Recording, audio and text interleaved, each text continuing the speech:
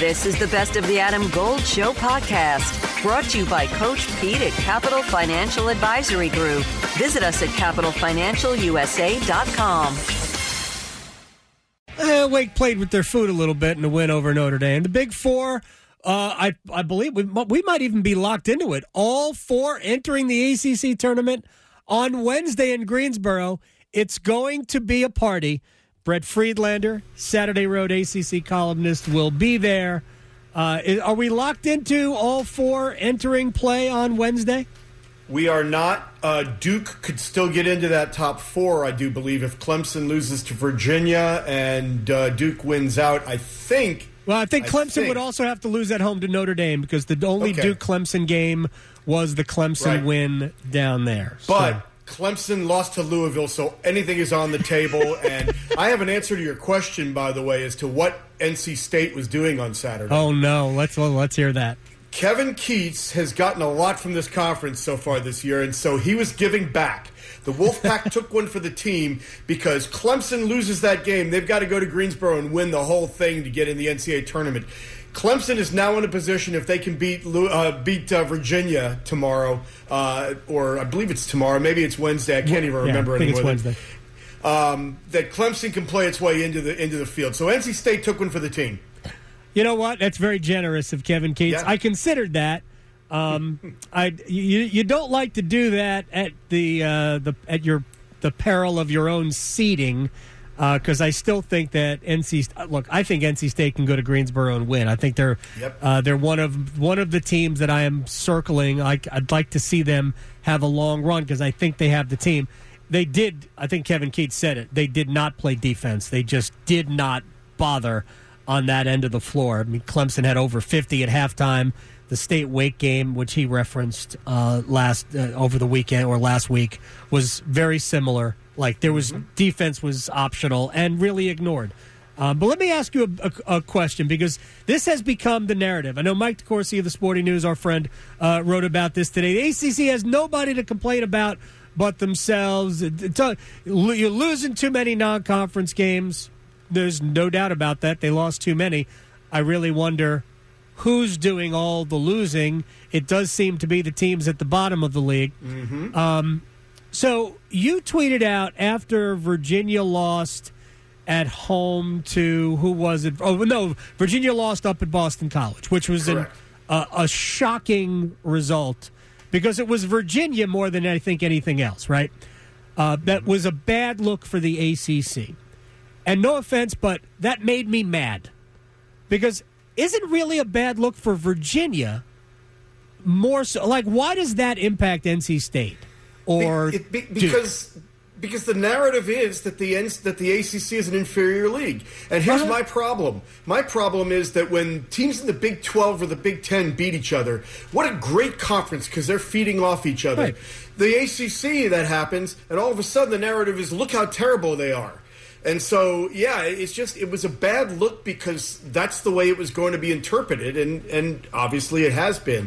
But you helped it. That was my point. So I was mad at you, Brett Friedlander, my friend, because you helped it. You fed that narrative rather than I tried to play the mental exercise that if this were an SEC football game and Georgia had gone to Missouri like they almost did last year and lost, it would have been spun like, man, this is such a deep league. Like, I know Boston College ain't good, but I think they're plucky. I think they're not bad either. Right. Listen, they're not the bottom three. They're not Louisville, Notre Dame, or Georgia Tech. Right. They've got some players. I agree. So, bad look for Virginia, not a bad look for the ACC. Like, I think it was a bad look for Miami to lose at home to Florida State.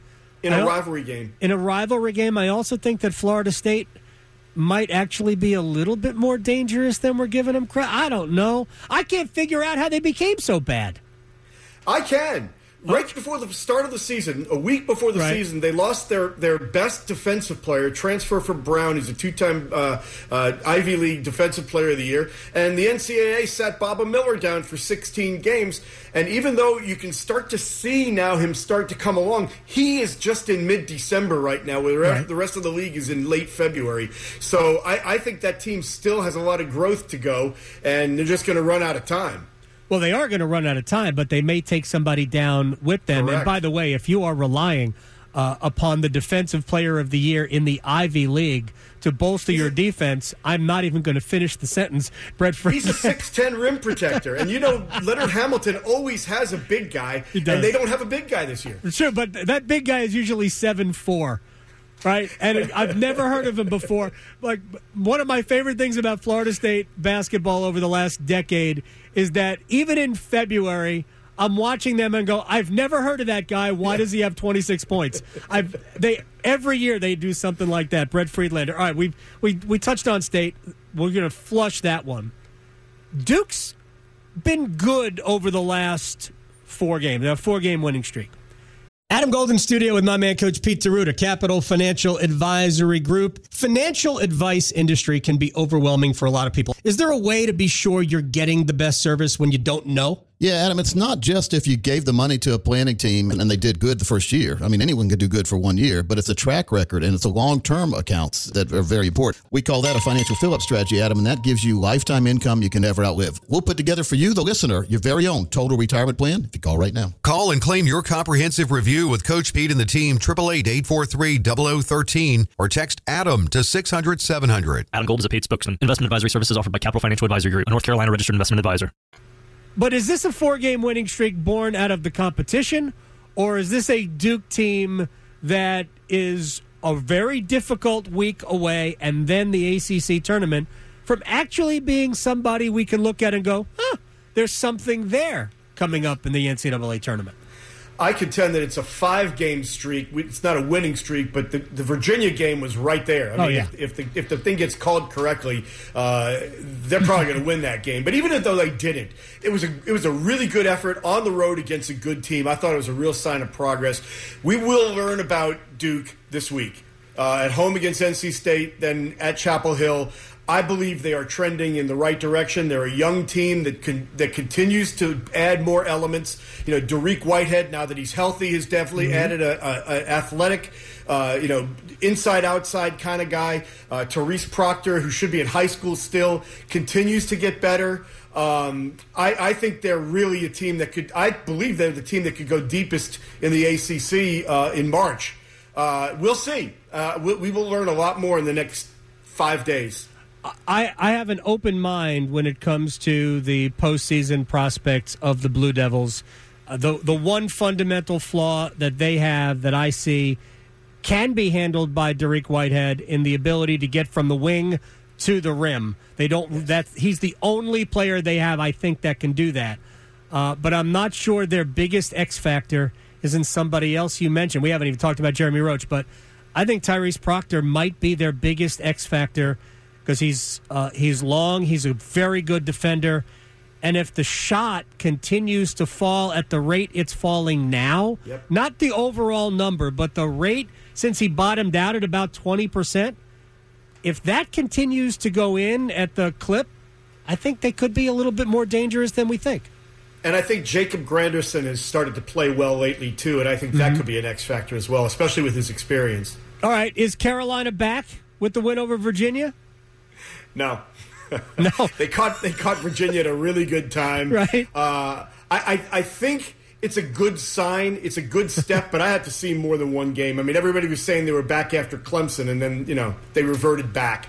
So let's just see. I mean, they shot well against Virginia, and as well as I do, as old Roy used to say, everything looks better when the ball goes through the basket. So I would not put it past them to go down to Tallahassee and get spanked tonight by the Noles. So let's see what happens, because that's a game they absolutely cannot lose. Right. The win Saturday definitely puts them back into a position where now it's in their own hands to get into the NCAA tournament. Even if they lose to Duke, just go to Greensboro and don't get beat in a game that they shouldn't get beat. That Friday game, or Thursday game, or Wednesday. No, whatever it's the Wednesday game. Yeah, I mean, it starts Tuesday now. I'm old. I got old. Yeah, but I mean, so don't lose to Florida State. Yeah. Don't lose on Wednesday. And I think Carolina's okay now that they beat Virginia. But let's just see what happens tonight because I'm still not convinced. Well, I'm with you. I think this team has given everybody reason to all be from Missouri. Show me, right? They have to win tonight. There's no question. Hey, Adam, though, but they've got the secret weapon. They've got lemon Oreos. There's no such thing. It's a shame that they call them Oreos. Pete Nance had a great game on Saturday because Hubert got him some lemon Oreos. I can't. I'm not even going to go into a lemon Oreo. I can't. By the way, I saw Oreos with like cookies and cream filling. It's Oreos with Oreo inside. That's blowing my mind. That whole thing. All right, Adam, to me, Oreos are Oreos. Get off my lawn for anything other than the original. I do like them coated with fudge, though. So, how many ACC teams ultimately you think are getting in the field? Well, 5 for sure. Well, Carolina would be 6. If you think Carolina's okay if they don't screw this up tonight and then don't lose to either Wake or Syracuse on Wednesday at the ACC tournament, then Carolina would make it 6. I would imagine. And are we including Clemson in this here? No, I got Pitt, Miami, Virginia, Duke, and State. And then Carolina would be 6. And Clemson both. Yeah, and I think Clemson's still got a shot as well. So I think max 7. But here's another thing, too, Adam. If I'm NC State, I don't want to lose at Duke tomorrow, and I don't want to lose on Wednesday because Wake Forest has a very similar resume last year. Stumbled at the end and didn't get in. Mm-hmm. And that would be the worst thing that could possibly happen to State is to put the decision in the hand of the committee, especially with the narrative that's going around about the ACC. I think State coming out of the 6 hole would be a pretty good pick at the ACC tournament if they were to win. I agree. So, I like the Wolfpack, but I've been wrong before. I just can't remember when. Brett Friedlander at B. Fried ACC. Saturday Road ACC columnist joining us here on the Adam Gold Show. We'll talk to you very soon. I'll see you a week from tomorrow, I'm sure. Looking forward to it. All right, man. Thanks Take a lot, care. man. Brett Friedlander from